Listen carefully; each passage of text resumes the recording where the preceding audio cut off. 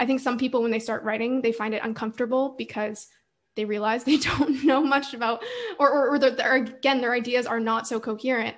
And I think you should lean into that, and you should use that as an opportunity to improve your thinking. Welcome to the Digital Writing Podcast, where we talk about using writing to capture, keep, and monetize attention. If you're looking to build an audience, start a business, and scale yourself online, you're in the right spot. This week, we're pumped to have with us Steph Smith from Trends at the Hustle, who's done far more than just that, which we'll definitely dive into today. And so game plan, we're going to talk a little bit of writing as a way of thinking, active versus passive writing, some data-driven writing, some thoughts on SEO, writing, turning it into products, a lot of things here. And we'll save some time for questions at the end. So if you want to drop them in the chat throughout, we'll be sure to get back to them. But Cole and I, we were jamming before this, and I know you wanted to kick it off with a question about the origin of Steph at Trends in the Hustle. So why don't we start there? Yeah, I'm selfishly asking a question here because I watched. I remember when the Hustle first started, and I remember when they announced Trends, and I remember reading about it and thinking, "Wow, this is such a cool concept." So how did that come about? Maybe fill everyone in. What's your role at Trends? How did that even happen? What are you responsible for? And maybe like, what are some of the biggest things that you've learned working on Trends? Yeah, so I started working on Trends in, I would say, July 2019. So it actually was launched, the beta, before I got there. So probably like May or June is when the beta was launched. And Sam just reached out to me and was like, hey, we're building this product. If people aren't familiar, Trends is a product where we share a bunch of different business ideas. We have a community where people can kind of support each other. And the reason it launched, so again, this was prior to my time, is it was a natural evolution from a vitamin that the Hustle company had, which was the daily email, to more of a painkiller for the same audience. So I think it's a framework other people can use, where if you think about it, Sam, the founder, would always tell people about the Hustle, and they'd be like, oh, what's this daily email? And he would say, well, just imagine your friend going and reading all the daily news, reading every news headline, every news article, and coming back to you and saying, you know what, Steph, this is what you really should care about. Here are like 3 headlines or so. This is all you need to know for the day, and you're set. And it's done in like a friendly way where, again, it's your friend telling you this. So it feels like conversational and natural as well. So through that, they built up a huge email list of people who vaguely cared about business and tech. And then Sam basically thought, okay, what do people who care about business and tech news, what do they need, right? So we talk about like vitamin is like what you like to have, and painkiller is more so what you need. And naturally, a lot of those people were interested in launching businesses, right? So building businesses from the ground up. And then he just thought about the delta there, right? So if they're interested in this, what are they missing? And for a lot of them, it was the knowledge of what's trending or what, is going to be important in 3, 5, 10 years. But it also was things like community, right? So if you think about 5, 10 years ago, your best shot at being an entrepreneur was being in the Bay Area, going to tech meetups, raising on Sand Hill Road. And he saw that that didn't need to be true. And so that's basically what Trends was, right? Kind of figuring out like how to address this pain that some people who weren't in the Bay Area felt about starting businesses. And maybe Sam would articulate it that differently, but in hindsight, that's kind of how I kind of traced back the steps. And so it was started in 2019, and now we've got over 15,000 paying subscribers, which is cool. And yeah, it's been awesome. So I actually started on that team as a writer. So I was the one writing the email for around a year, and then I switched to leading the product and growing it. And that's what I do now. Very cool. So when you say leading the product and growing it, what are some of the ways that you guys are growing Trends? Yeah. So I guess, you could break up my role into one, which is more of a traditional product manager. So like, what are the different features that we're building out in Trends? How are we adjusting the community? And then the second is just like pure play growth, right? So like, how are you advertising? How are you acquiring users? The product side, we're always thinking about new kind of features. We recently launched something like a deal directory. We're thinking about like, again, different kind of subgroups within the community. But then the acquisition side is, if anyone's worked in growth marketing, it's like running Facebook ads, it's partnering with people, it's making sure that we're using our existing channels like the daily email effectively. Obviously now we're owned by HubSpot as well. So just figuring out how that integrates. So it's kind of all over the place, but I would say like, imagine like half traditional product manager and half growth marketer. Is there one growth channel right now that either has you most interested or you're seeing is working the best? Well, I can't say exactly what drives our acquisition, but I will say that it is a mix of paid and unpaid. And I would say also that, if we had launched trends without any daily email, this is not rocket science, it wouldn't have been nearly as successful, right? So if people are going to take away anything from this, it's like, if you're going to launch a paid product, what is your funnel? A lot of people jump straight to paid product and I'm like, how are you going to drive sales to this? Yes, you can drive paid acquisition, but that gets expensive really, really quickly. And then if you think about the kind of the mix of paid and unpaid, you can actually increase your CPA on paid if you have organic acquisition kind of buffering that. And so I think just overall, without going too deeply into the channels that we actually use to acquire users, it's important to have a funnel. This is not rocket science. Again, this is like marketing 101. And then also make sure that as you build out your acquisition strategies, that a significant chunk of that is through some sort of organic non-paid source. So you can buffer any sort of paid acquisition that you're doing.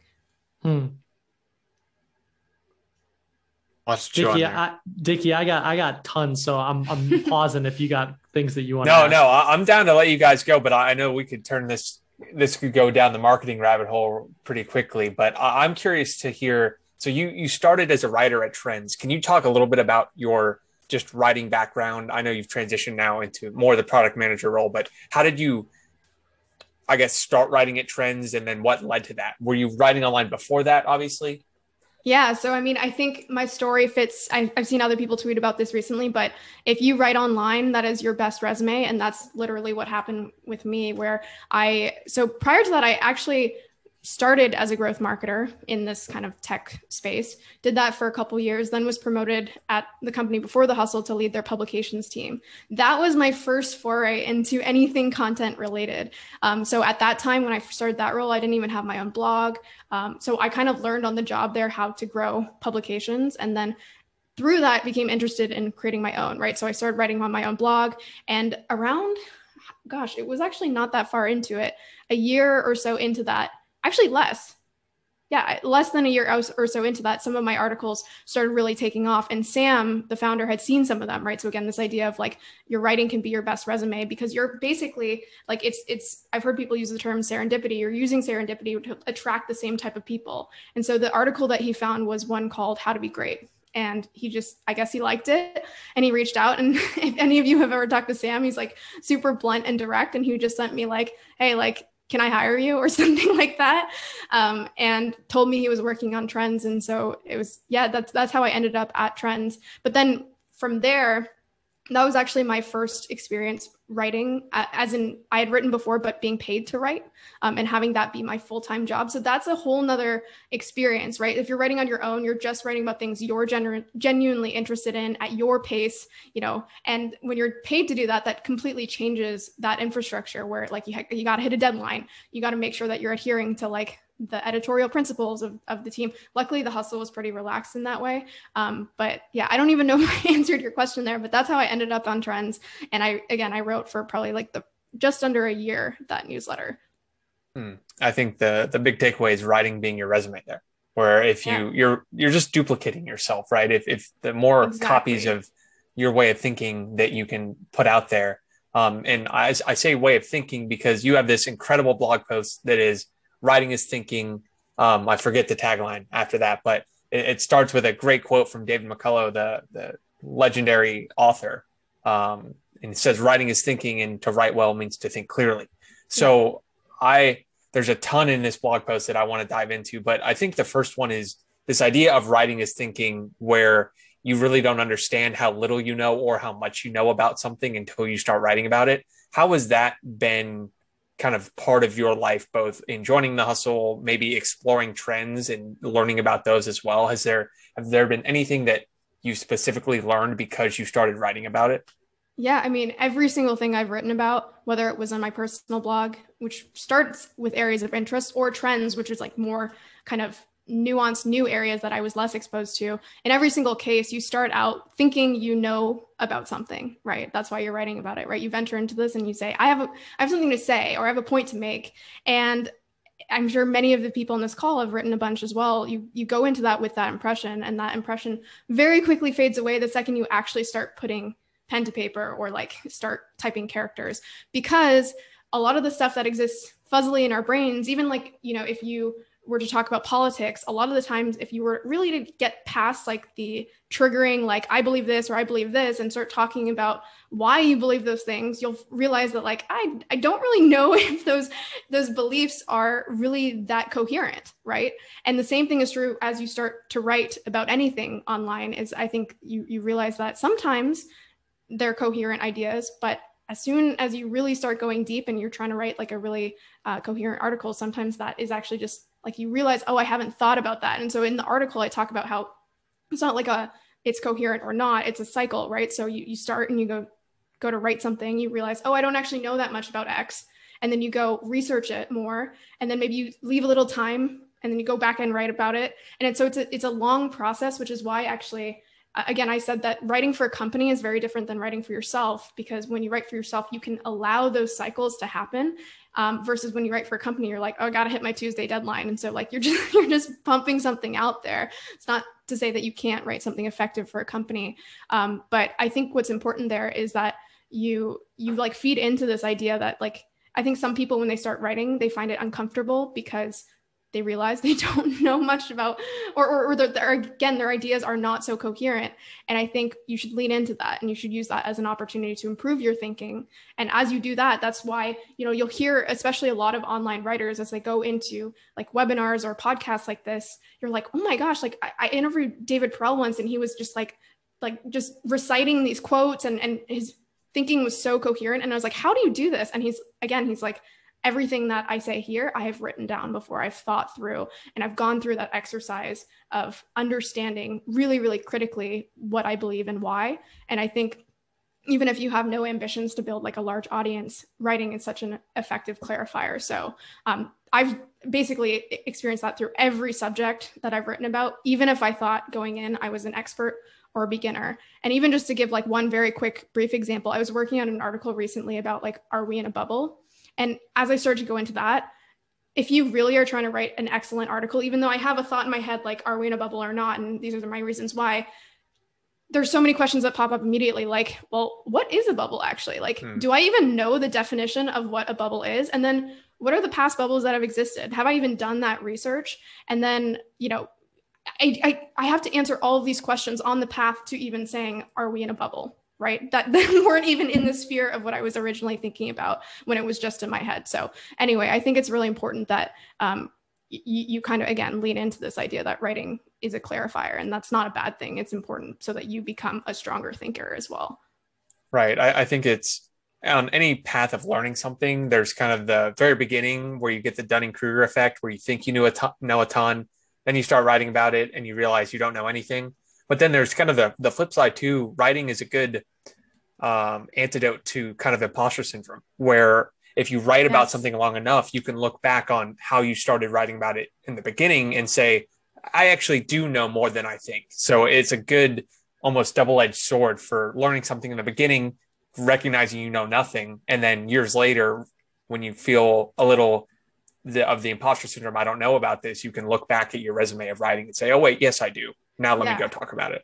There's a learning cycle that's really important, which, I mean, I don't actually remember where I got this from. I obviously did not come up with this, but there's 4 stages. The first stage is not knowing what you don't know. And that's ignorance, right? And many of us are ignorant about all things in life. Everyone has slivers of that in their life. The next stage of that is knowing what you don't know. That's the most uncomfortable spot to be in, but that's also where you grow, right? Because now you've recognized, oh, I actually don't really know what I'm talking about, but I'm on my way. Step 2 is on the way to step 3, which is actually kind of knowing what you're talking about. And then there's the final step is it kind of comes naturally. You're not even thinking about something critically, but there's so many steps on the way to really becoming an expert in something. And one of those critical steps is acknowledging what you don't know, right? Most people like to stay in step 1.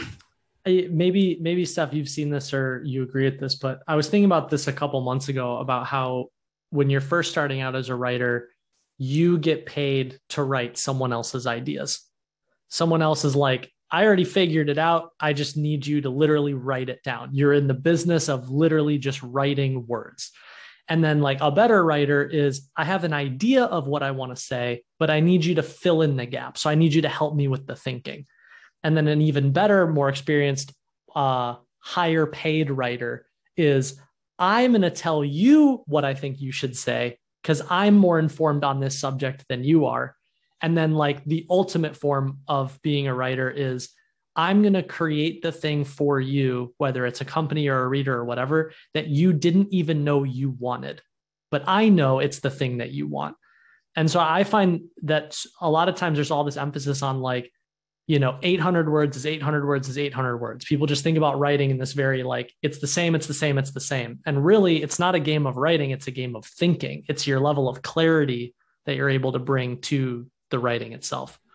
Totally. And I think one important aspect of that is people always, when they hear me say like quality writing wins, they think quality writing is length. They think that a long article is a quality article, and that is absolutely not true. And the example that I always like to give is what you're trying to do with writing is convey a message, right? Whether it's, and it's the same thing that's true, not just with writing, but with a podcast or a video or an ebook or a movie, right? All of those are forms of content. You're trying to convey a particular message from one brain to another.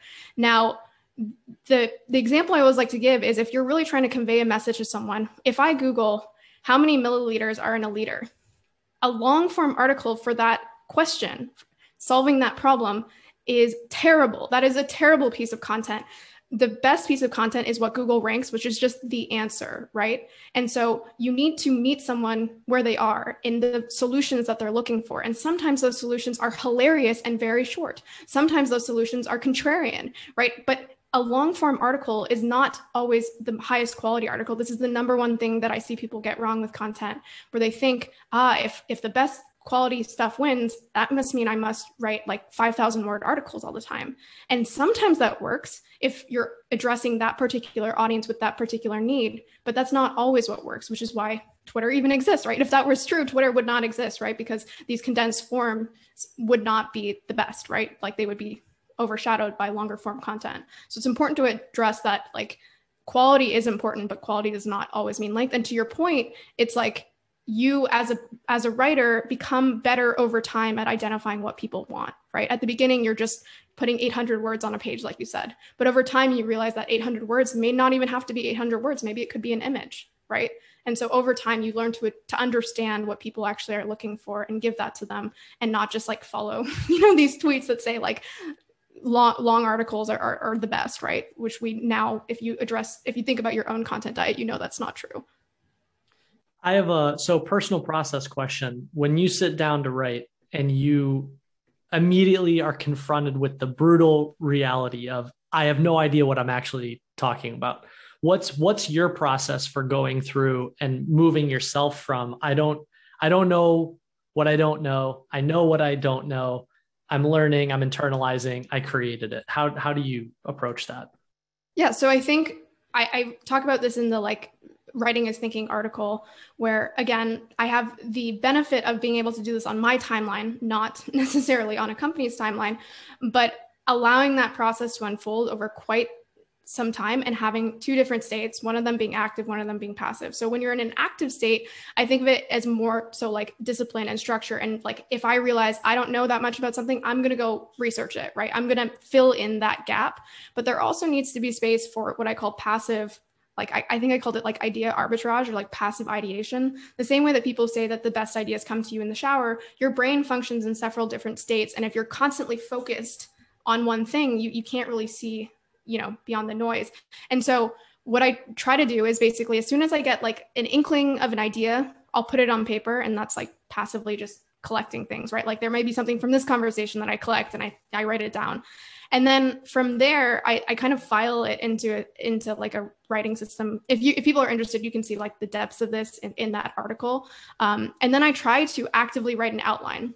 Now, of course, this outline always changes by the end of the article, but I try to think through like, what am I really trying to say here? Like, what's the like structure of this, so that as I then go back into passive mode and collect information, it can be filed, right? So I don't just like come back to a like hectic document, because I think one important part about writing is the psychological aspect of, again, it's hard. Like that's what you were alluding to. It's hard to like kind of show up to realizing that you don't know everything about what you were trying to write about. And so what I try to do, as someone who hated English class in high school, at least, to make it as easy as possible, as low barrier as possible to show up. And so in order to do that, I basically let something sit there for as long as it needs to sit there. Sometimes I never return to it because I kind of realize upon reflection that I didn't really have anything that interesting to say.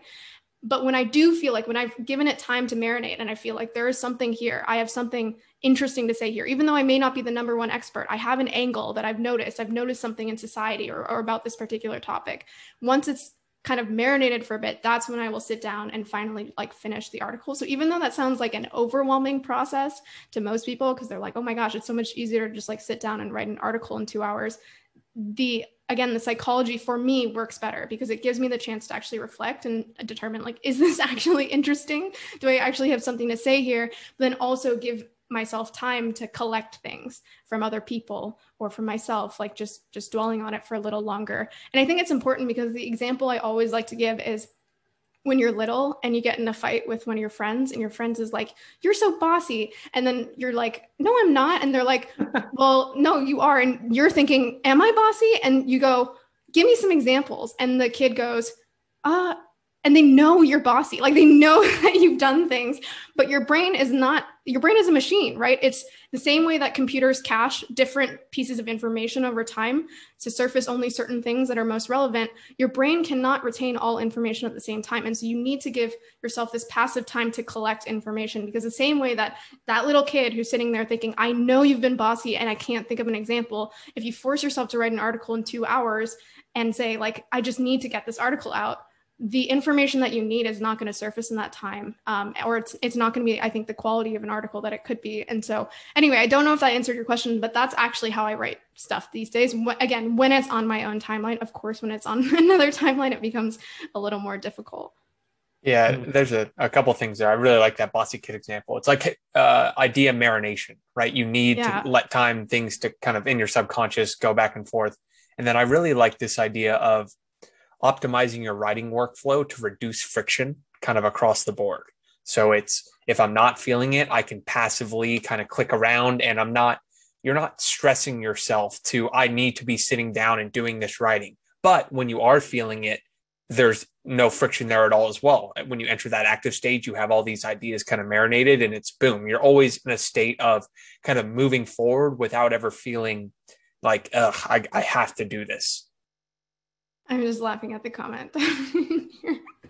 You're making me rethink my childhood and all the times if someone called me bossy or not. No, I was a bossy kid.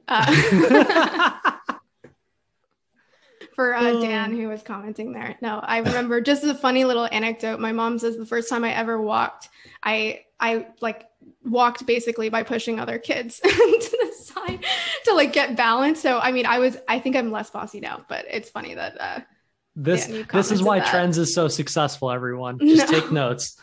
Right. All right. Where do we want to go from here? I mean, I love that. The active and passive process, I think, is really interesting. Another question that I had is, and maybe this is a Trends question, maybe this is just your own personal writing question, is how do you think about tracking? How do you think about analytics? How do you think about measuring success? What things do you pay attention to? Are there certain metrics that you prioritize above others? Like I'll just share real quick. Like my example that we've talked about is for 6 years, I put impressions and views over everything. And I was like views, and I got 100 million plus views. And then it took me a while to go, oh, all these views are really great, but they're actually not really doing a whole lot for me. And I had to change, like, what am I measuring? What's the measure of success? So I'm curious what your thoughts are on that. Yeah, so I think as much as this is a cop-out answer, it depends on what you are optimizing for. And so if you really are at the point where you view your writing as a business and you depend on it for your income, then I actually would say that you need to probably be a little more regimented about tracking page views, also thinking about like your funnel conversion rates. And I think all that stuff is important. That's what I do for Trends. That's what I've been trained to do. But in my own work, as in when I'm thinking about like my Twitter audience or my blog articles, I kind of go back to what I said before about this idea of reducing friction. I view those endeavors as super, super, super long-term, as in like not even like 2 years, 5 years, but like for the rest of my life, I hope to be publishing content on my own behalf and talking about things that I'm excited about. And so if it really is this very, very long-term approach, then I want to ensure that I stay at it. It's a very simple like thing to say, but most of the time, if you don't accomplish something, it's not because of other people blocking you, or it's not because of the world not being on your side. From my perspective, is that you stop showing up, right? Like if I like never tweet on Twitter again, it's not because of someone else. It's because, unless they shut down my account, I guess, but it's because I stop wanting to do it, right? And so I want to create a system where I constantly want to return to doing this thing. And so just for my personal stuff, which is a very different frame than I think others, also partially because my financial stability comes from my job and not necessarily my projects, then I'm not really looking at a lot of these metrics. I'm really not. I'm really starting from a perspective of, what do I want to say, right? And why do I want to say it? And what do I also know the most about? So that's where it starts. But then I will say, just as a growth marketer, I will layer in things just because I can, right? So for example, I don't start most of my articles from an SEO perspective, but I optimize them all for SEO because that's what I know. And I think that you actually can find a middle ground. A lot of people are dogmatic about that. And they think that it either needs to be SEO first or SEO ruins your creative process. I think there's actually like a really nice middle ground. And so I will do things from like with my growth marketer hat to like make my stuff, or I think make my stuff a little more successful. Another quick thing is just like, for example, on Twitter, a lot of other people do this as well, but I use that as a testing ground, right? So that's a place where you can get data. And then if I get data on something else that people seem to resonate with this, then I'll create a podcast episode about it, or I'll write an article about it. And so I would say the takeaway though is that yes, you can absolutely go into basically like analytics hell, where you care about every metric. That's like the one end of the spectrum where you're optimizing all for that. And I wouldn't recommend that either, even if you do run a company, because then you just lose sight of what you were really trying to say, remembering that content is you trying to articulate ideas to someone else. And then there's the other end, which is really where I am at with my personal stuff, where I have GA installed and I know like how my content is performing, but I rarely check it. I seriously haven't checked GA for my own personal site in probably like months at this point. So I don't know if that answers your question, but I think it really depends on your goal, right? If you are trying to grow to a certain amount of page views because you know that you can convert that into X amount of dollars, that is something you should track, right? If that's a goal of yours, but it's all about starting with what you're actually trying to achieve. Yeah, it sounds, the thing that I'm just drawing the parallel between the two, but it's also interesting to me that your job offer came from an article that you probably sat down and wrote as a passion project. I don't think many people sit down and write a piece called How to Be Great, thinking I'm going to rank first page on Google for the phrase how to be great. You know what I mean? So how do you think about, or how have you seen that play out too, where like things that you wrote more for yourself ended up leading to things that you didn't necessarily plan for, and vice versa? Yeah, so that's such a good question, because what I see so many people do is they start from the perspective of, what do I think other people will care about, right? Or what do I see successful out there? And again, there's absolutely scenarios where that makes sense. But from my perspective of just running this thing on my own terms, not having like a clear, like, only 3 months of runway or something like that, I have unlimited time to publish whatever I want.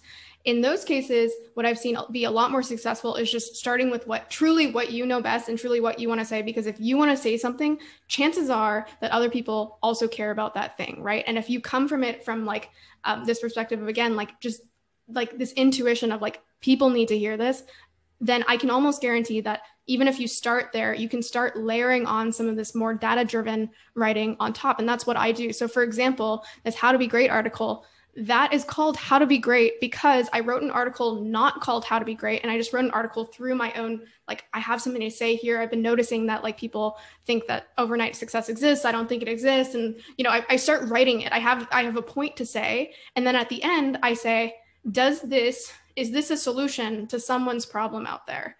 Right? That's what someone searching something on Google is. They're micro problems that they're entering into Google through a query, and then everything ranking there is a solution. And the thing that's ranked first is the best solution to that problem. And so I start to think, and I do this with all my articles, I'll write them. And if I haven't started from an SEO first standpoint, which is 99% the case for my own work, then I'll just ask again, like, could this rank for something? Does this actually solve someone's problem that they're already searching for? And so I'll do some keyword research. And in that case, I realize, like, interestingly enough, people are actually searching for how to be great. And even though my answer is perhaps not what they're looking for, there was search volume for it. It was not super competitive. And so I made super slight changes to the article, basically just the title and, maybe a couple like inserts of specific keywords. But the article itself was 99.9% the same, but could rank for those. So I think there's, again, this like bridge that you can make with your own intuition and things that you want to write about and more of a data-driven approach. But to get back to your question, it's like a lot of the things I started with weren't thinking like, oh, this is going to get 10,000 page views. It was more so like, I actually have this problem, or I actually want to say this thing. And then chances are that if you really come at it from a perspective of being an expert in that thing, then other people will need that, right? So again, don't start with what you think other people are going to be interested in that you don't really know that much about, but instead start from what you know best. And then, as you said, it'll kind of unravel in ways where you're like, oh my gosh, I didn't know like 10,000 people are having the same problem, or that this person really wants to hire me because of the way I think. And so I think don't just think about the outcomes, just start with what you actually know best.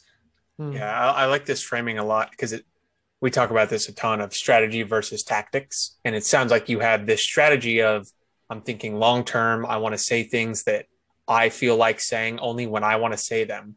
I go about kind of almost selfishly writing about it so I understand it or I get my point across. And then it's why not use the tactics? Why not look up the SEO keywords? Why not add that little sprinkle? But you're not thinking about it first. And I think that's a lot of people get caught up in, I'm going to start looking with keywords and then reverse engineer my article. I really like that you say, I'm going to solve a problem, or I'm maybe solving my own problem or answering my own question. And then I'm going to go look, what other questions are people asking about this? And then tweak it, just because Google is free advertising, free employee working for you, right? So you might as well use it. The best channel. It's the most, a lot of people, especially if they start writing through more of like a Twitter lens or a social media lens, they completely forget about SEO, or they think that SEO is saturated, which it is not. Of course, it's more competitive than 10 years ago, but it is one of the only channels that you can truly get to 6 figures in traffic every single month. Because even just imagine Hacker News, which is like, a lot of people would be like, yeah, like I trended on Hacker News. This is so wonderful. It gets you 30,000 page views on that day or the day after. And then it basically goes to zero. It'll get you a bunch of links as well. So that's nice. That can help you kind of bolster your SEO, but it disappears, right? And so SEO is one of the only channels with bedrock to which you can build these slabs that build on top of each other. So my article, How to Be Great, even just making those slight keyword adjustments, now ranks for How to Be Great. And now that gets traffic every single day, every single month. And I don't have to think about it. And then I, read another article, and that just like builds on top. The one caveat I will make is I make a distinction between 2 types of articles in the world, which is obviously oversimplistic, but informational and inspirational. And inspirational does not mean like it inspires you, but more so you're inspired to write it, and it doesn't necessarily serve an immediate clear purpose for the rest of the world. So for example, most articles actually are informational. And one of the beautiful things about SEO is that it is like, what other source of information can you get about what billions of people around the world care about? Like literally it is like the download of everyone's brain of what they're searching for and all their micro problems throughout all of their days. And you get access to that information. So you can actually see, like, does someone care about that? So most articles fit into this informational lens where you can actually almost use SEO as a tool to gut check. Like I always use the example, if you're writing an article about indoor plants, if you do SEO research, you then all of a sudden realize like, oh, people care about indoor plants, not just like what they are, but how to take care of them in the winter and like the different types. And you just like, it helps you build that article. So most articles can benefit from informational, or that are informational can benefit from SEO. But there are some articles that truly are just like your intuition. You're just like inspired. You woke up one day and you're like, I have something to say. No one is searching for this. Every so often you got to take that bat. And I've written articles like that just like there is no search volume for it, but you have to have conviction as to like why you think someone might care about this. The example I always give is one of the most upvoted articles on Hacker News ever is this article called I Sell Onions on the Internet. No one was searching for that before this person wrote it. I'll just send that in the chat. But yeah, so sometimes you just do need to make a call, even if something there is no like data showing you that people care about this. But most of the time, there will be some sort of data that shows you, oh, like this is, again, a solution to someone's problem, or maybe many, many people's problems in the world. Yeah, I think on that, there are two things. One, I think Cole and I are definitely social first writers. At this point, we've not done anything really long form or SEO, and so we're trying to learn about that game. And my takeaway and kind of my understanding on it is there's SEO arbitrage to be had because it's a long term game, and because it's a long term game, a lot of people, and I'm guilty of this right now, that's not going to pay off for 9 to 12 months. So I'm not going to prioritize it right now. And that means that if you do put in that kind of longer term thinking, SEO is a big advantage. Yeah, totally. And I mean, really, if you think about it, you're totally right that it's people don't invest in it because it is a like long time horizon. The impact will not hit for many months, guaranteed. But really, if you can build a very successful content business with tens of thousands of page views a month, maybe even 100,000 without SEO. But really, if you want to start getting into anything higher than that, you need SEO. Like you truly can't do it. You can do the math of like, even if you hit the top of Hacker News every day, which would be impossible, where would you be, right? Like you couldn't even get to 1 million page views a month. It's also, yeah, I mean, I can definitely acknowledge the volume component. I mean, there was a time, I think at my height, I was doing 3 million views a month with no SEO. It was all Quora traffic, Medium traffic. But in order to do that, right, like I literally had a library of 1,000+ articles. So it's like, I get what you're saying is it's very, very difficult to get those numbers unless you just have an obscene library. Well, and I would also add, I totally agree with you that Quora is one of the only other channels that has Bedrock. So that is one of the ways that you were able to accomplish that. Exactly. Quora is also a search engine, right? So Twitter, you could actually argue any social network is a search engine, but Quora is one of the only other channels with Bedrock. So even though organic Google is like typically what people view organic as, there are other channels that you can get this Bedrock with. But my point, you're actually a perfect example where like you need Bedrock, right? I'm sure you were getting traffic from articles that you had written months or years before that. Yeah. Exactly. Yep. That's the only way to do it. Otherwise, you're just churning and burning. Does Trends, I was poking around on the site and I thought I saw it for a second and then now I can't find it again, but does Trends have an article/blog section, and is SEO a part of that strategy? It is not. And the reason it's not is because it's gated, right? So as soon as you gate any sort of article, not only does the ability for that article to work for you completely go down the drain, but it also, like your SEO, it's not impossible, I should say, but it's so much harder to rank anything behind a paywall because one of the key inputs to SEO is usability. So user engagement. Is it free or not? Yeah. Well, not just is it free or not, but if it's gated, a lot of people think because there are ways to kind of like game Google that you can just like stuff an article and get your domain authority high and you'll rank. So the 3 key inputs to Google, if you go to any website, you'll find like hundreds, right? They'll say these are the ranking factors, but they all distill down to 3 things: credibility, usability, and relevancy.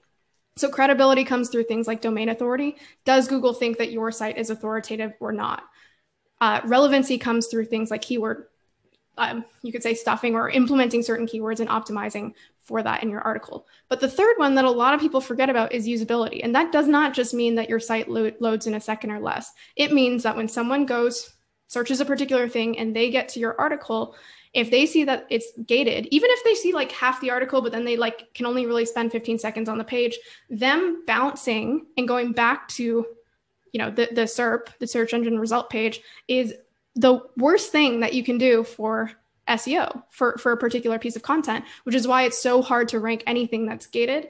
And you actually, like, if you go into the depths of SEO for a while, there would be agencies that literally would pay people to do that to their competitors' articles, to go search for a particular thing, click on it, spend around 3 seconds, look like a human, and go back. Because again, Google uses, like, as much as credibility and relevancy is important, usability, what users are actually doing, what they care about, is so important. And Google uses that information to rank what shows up at the top. And so that's why it's it's very hard to rank anything that's gated, which is why if you're doing any sort of paid premium content that is gated, you need a funnel that can kind of absorb or take advantage of that SEO if you're planning on doing SEO. So for example, The Hustle actually has pretty good SEO and ranks for a bunch of terms. And then we use that email newsletter to be a kind of top of the funnel to trends. Again, I will say it's not impossible to rank gated articles, but it is like so much harder. And what's actually much more effective is if you have a top of the funnel that's good at SEO, and then it converts down later in the funnel. Boy, I hope people are taking notes. This is a master class. I'm trying to take notes. I'm going to have to watch this again. But all right, so we want to save some time for questions. So why don't we finish up with, you've done quite a few side projects, and I'm very curious to know how writing has informed them. Specifically, for anyone who doesn't know, Steph has two just tremendous products, Doing Content Right and Doing Time Right. One is all about, well, content. The other is about doing time. Really crazy names, huh? Very, but no, clear over clever is something we talk about all the time, right? So I'm curious, how did that article of how writing is thinking lead to Doing Content Right, and your strategy for maybe finding things that, whether it's a high ranking article or an idea, where you go from using writing as almost idea validation for a paid side project? Yeah, that's a great question. I think for that particular article wasn't something that fed into this. Maybe like subconsciously it did, but what more so did was that, yes, I over time, I tweet and write about all different types of things, whether it's writing and remote work and, women in tech, like learning to code. I'm all over the place because, again, I start from a, like, what do I find interesting lens?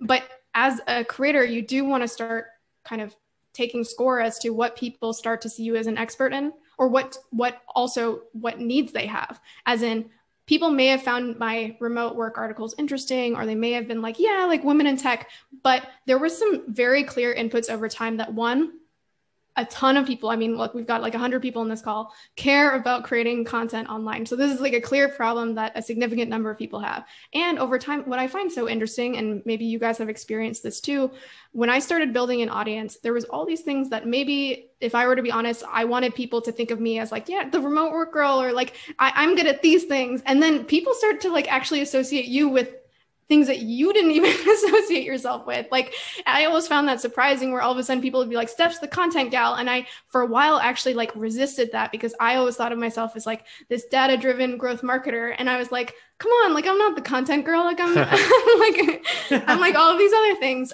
But over time, I like leaned into that. I was like, okay, clearly this is something that people want and need, and also something that they can see me as like an expert in. And then I started over time being like, actually, I am an expert in this. Like, I like have grown trends to millions of dollars. I have, grown my own blog to like hundreds of thousands of page views in its first year. Like, I've done these things. Like, I know this. I've led, 20-person publications team. So it's kind of interesting how there's always that delta between like what you think you're good at and what others are good at. So you do want to like just be aware of, again, what people want, what you're good at, and marry those two. And the easiest thing to do is just like consider the question, what do people come to me for? Even if it's not on Twitter or something, what do your friends ask you for advice about? In some cases, that's like, they ask me to help them with their negotiation. And it's like, oh, okay, that's something I'm good at and that people seem to want.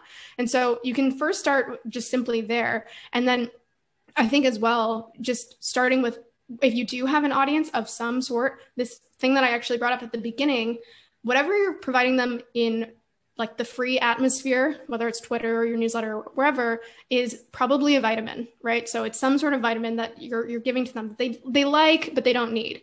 But take that same audience and ask, what do they truly need? What is the equivalent painkiller to that vitamin? The same way that Trends was a painkiller to the Hustle daily newsletter vitamin. And so start asking those questions.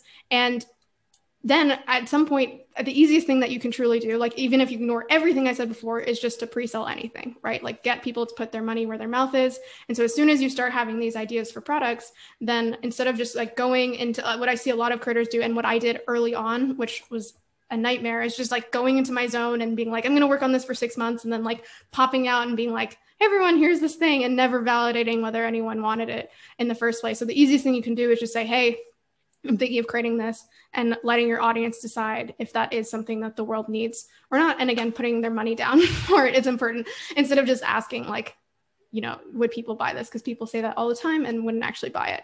So I think that's kind of how I think about paid products now, is I try to think about, again, what people know me for, what they need, and then hopefully validating it before I'm actually building it. But it's not a science. And the final thing I will say is that in general, this is of course not black and white, but make sure you have some sort of funnel at the top, right? Like I know that like funnels are like, again, marketing 101, but I see people all the time just jump to paid products because they're like, oh, I want to start charging. And there's nothing inherently wrong with that, but it just becomes so much harder to grow if you have no organic free acquisition that's driving that awareness. And in general, I think one of the reasons that I mentioned this is because for a while, I think a lot of people were kind of like, nothing wrong with Substack, but seeing like the marketing Substack and some other companies were doing, which is like, become like a financially stable creator overnight.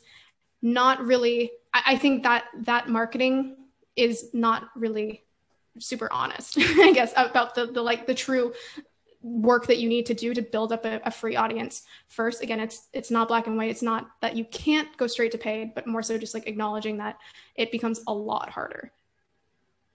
Totally agree. We talk about this all the time in Chip 30 of, a tweet that works can become a long form blog post, can become an ultimate guide, can become a 5-day email course, can become a $10 ebook, can become a $100 course, can become a service business. Yeah. Like just follow the data. Yeah.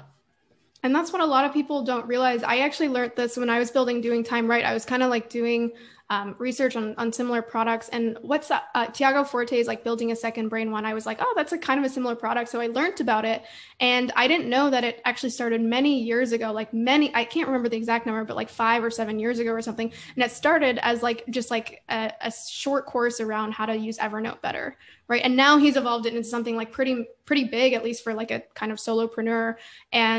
But that's not where it started. So to your point, like that probably even before the Evernote course started as a tweet, or maybe like just like a conversation with a friend before that. So it doesn't need to start as this big, like monstrous idea. And actually my book started the same way, where it's originally was going to be a long form blog article. And then I just tweeted, I kind of realized the work that it would take. And I was like, oh man, like maybe this should be my first paid product. Like I really need some incentive to like do the work. And so I tweeted about it, and then turned out that people were like, yeah, I'd pay for this. And so then, like a blog article ended up turning into now a book that's kind of wildly done 6 figures, which is, I would have never expected when it was originally just going to be a blog article.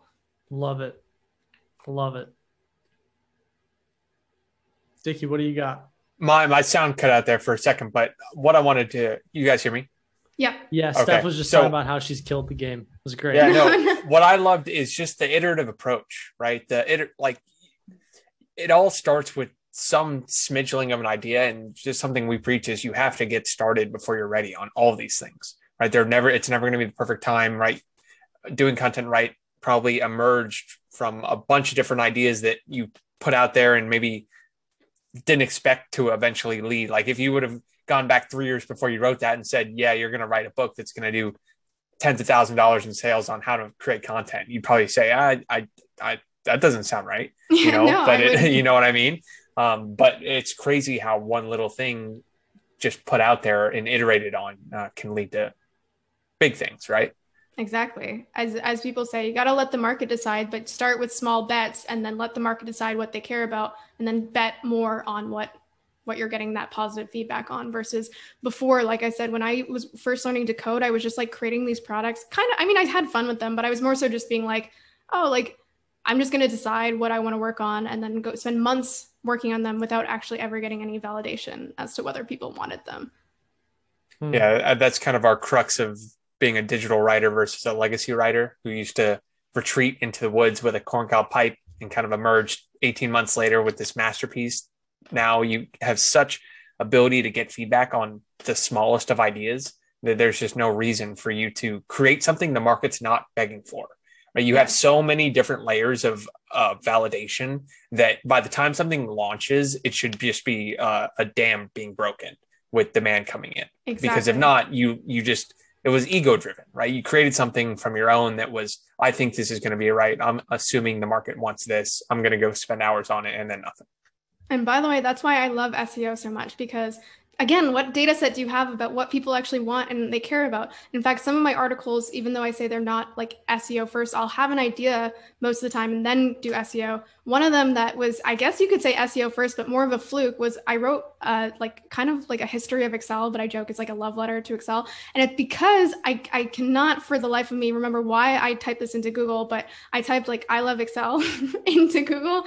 And many people type this, not a ton, but I think there was like hundreds or thousands of people per month that type I love Excel into Google. The reason I knew this is because I mean there's tons of extensions that do this these days, but I use something called Keywords Everywhere. And that's what I love about SEO or having access to this data set is you can passively, we talked about active versus passive, just go about your life as I'm Googling. And then every so often I'm like, wait a minute, people care about this, or like, other people are searching this, or I had no idea that, this was growing. Because the other nice thing about Keywords Everywhere is it doesn't just show you the search volume per month, but it shows you how that's trended over time. So we use that for trends too. For example, hard kombucha is a big thing in San Diego. And I remember searching for it one day and just noticing in the Keywords Everywhere graph that it had just taken off. And then, you can take it from there and decide what to pay attention to. But it is nice to get to use that data set. That's like one of the most valuable data sets in the world. And a lot of people use it just at a more technical level. And I think you can use it at a more intuitive, like, wow, I did not know people cared about this thing.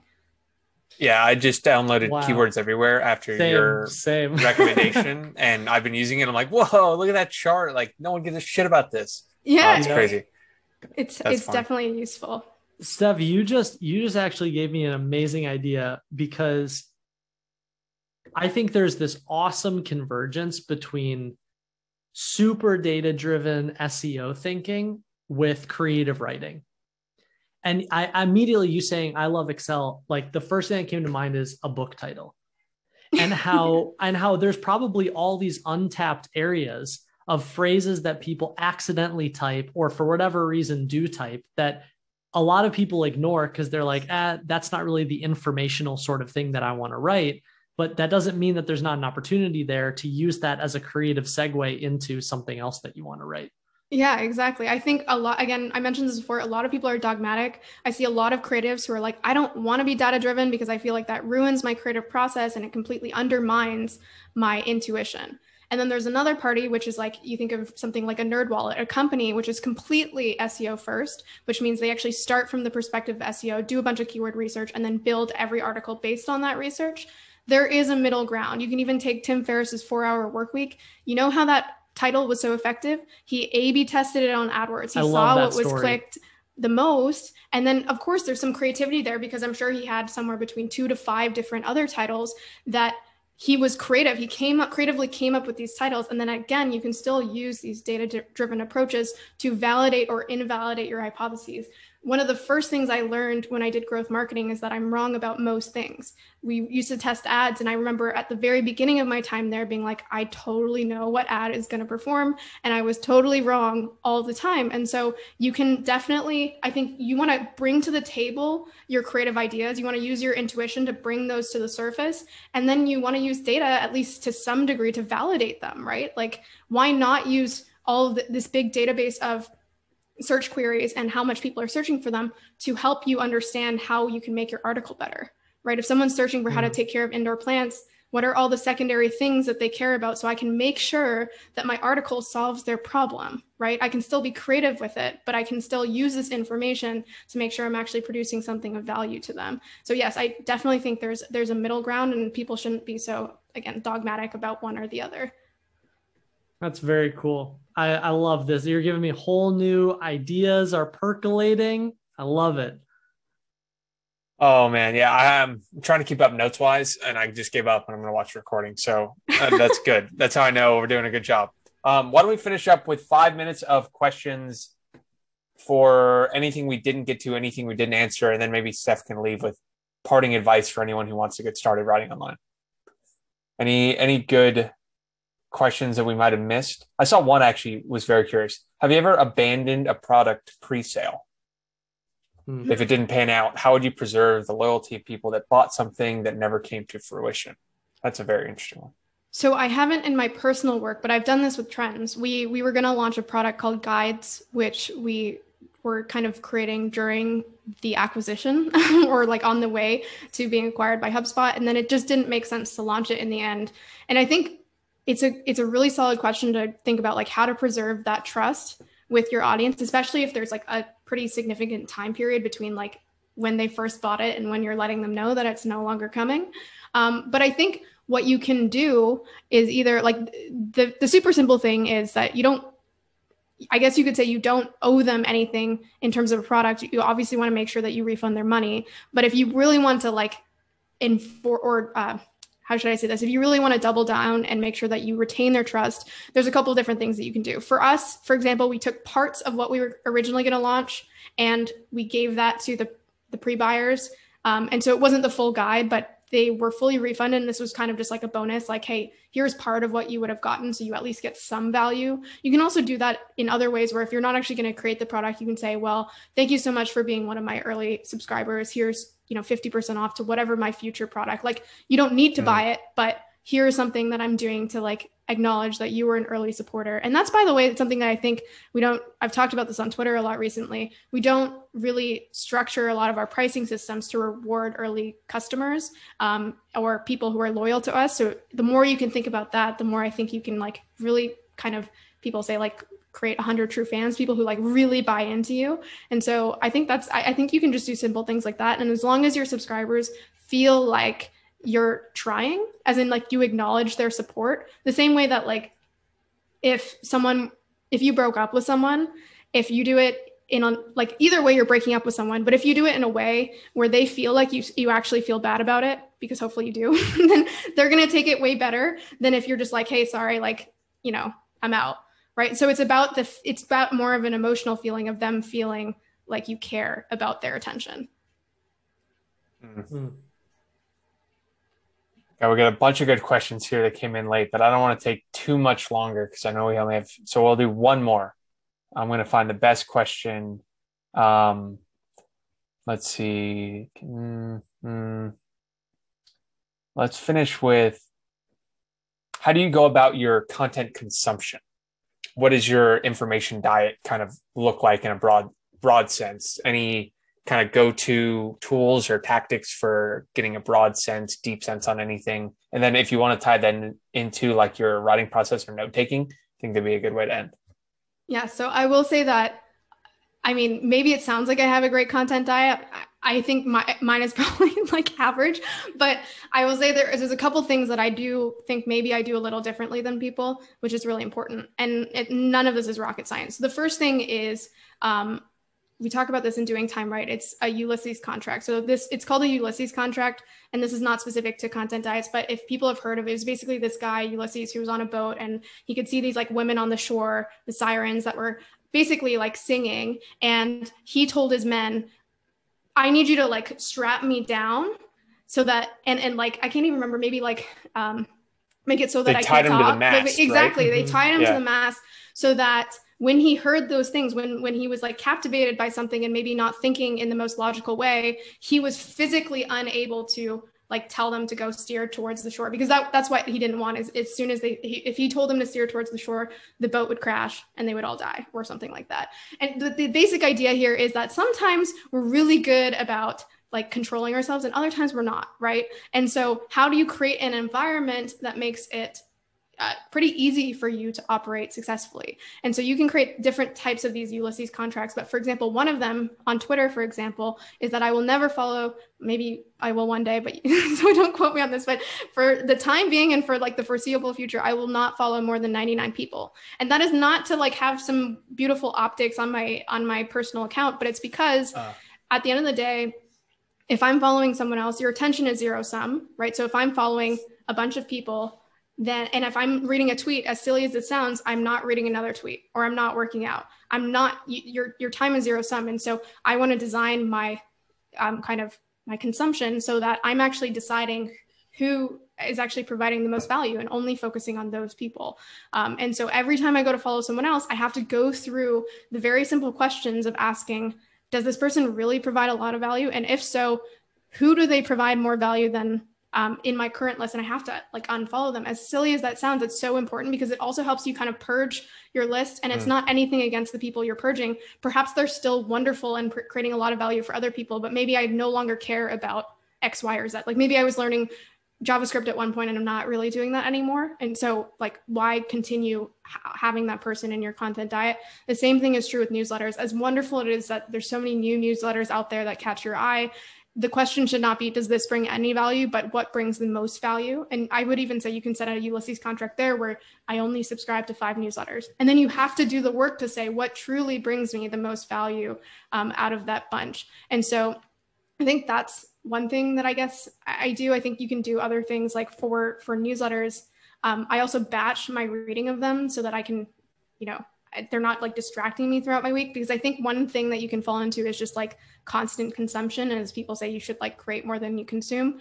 So I think at the end of the day, I don't know if I have any other kind of like revolutionary things that I do for my content diet. I mean, I could tell you what I actually read and listen to if that's helpful, but overall, I think it's about finding the specific things that provide you the most value and then getting rid of the rest so you actually focus on getting things done.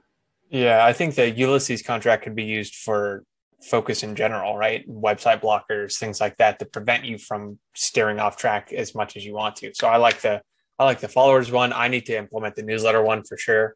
I think batching, I like that idea of batching reading, because you always have some that are like eating at you, like, oh, come read me, like you should read me. But if you have 1,000 of those, you're just gonna end up reading all the time and not actually creating anything. So yeah, by the way, just one super quick thing. I know we're over. I'm happy to stay if you guys want to, but I know you're probably very busy. One thing that I implemented recently is this thing called expiring to-dos. In this lens of, again, sometimes we don't help ourselves do the things that would make us the most productive. I, for a long time, had this just monster list of things that I wanted to get to, but they were all nice to have, like read this article, listen to this podcast, do this thing that, again, is not essential, but it was just always growing. It was never reducing in size. And I think we all probably have some form of that. And so for all of the non-essentials, I've started adding them to this expiring to-do list in Notion. And I can try to dig this up. I created a template that other people can use as well. But the simple thing is it just allows you to set a certain date threshold. So for me, it's 30 days. And if I haven't gotten to it during that time period, it disappears, which maybe would stress some people out because they're like, oh, I'm losing like all these to-dos. But again, it's just really non-essential stuff. Or if I haven't made time for it in 30 days, and it's like, I'm never going to get to it. And I need to like get rid of that cognitive load so I'm not stressed about all the things that are pending. Yeah, I think there's something to be said on the productivity side of having anything on your list for longer than a week that hasn't been done. Like it probably, it just eats at you, right? If you leave it on there, just get it off and put it on some kind of someday or later, or like I'll visit this. Yeah. But you get into to-do list debt is what I call it, where it's like, oh, look at all the things you're not doing versus the things that you are. So big points there. All right. I think you've taught me a lot here. I'm walking away with a lot of really interesting. This is great. Thanks. This is really great. Cool. Awesome. All right, everyone. Well, I think this is it. We could go all day. If we don't, we'll have to Ulysses contract our own, our own webinar here, because otherwise we do this for forever. But we'll do some detailed show notes sent around the show notes to everyone who signed up. Thanks again, Steph. Steph, where can people find you? Where do you want to point them? We're going to have a cool little announcement in the follow-up email for a little Doing Content Right and Ship 30 collab. So be on the lookout for that. But where can people find you, learn more about what you're doing, all that? Yeah, so it looks like someone just dropped my Twitter. That's where I'm most active.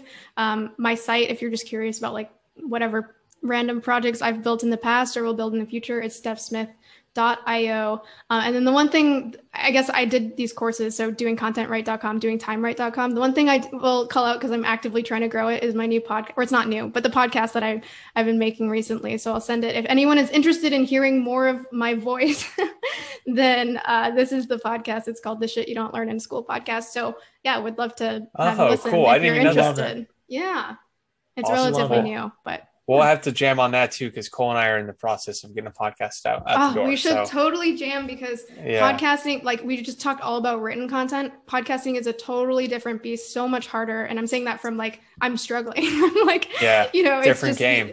Different, like you don't have the data, the attribution isn't there. Someone mentioned, I think in the chat at some point, that like, like discoverability isn't there. Like all of the infrastructure that exists for written content, because written content has been focused on for so much longer, is not there with podcasts. It'll get there, but we should totally jam on it. For sure. And I guess we'll put a pin on doing another one of these in a few months. Once both our podcasts have blown up, we'll share everything. Yeah, totally. Cool. All right, everyone. Well, have a great rest of your week. Thanks again, Steph. Thanks, Cole. Thanks, everyone, for dialing in. And I will see everyone next week with Robbie Crabtree, Thursday, 5 p.m. Awesome. We'll do a storytelling 101 kind of thing and dig into his process. So thanks again, everyone. Have a great rest of your day. Awesome. Epic. Thanks, guys. Thanks, Steph.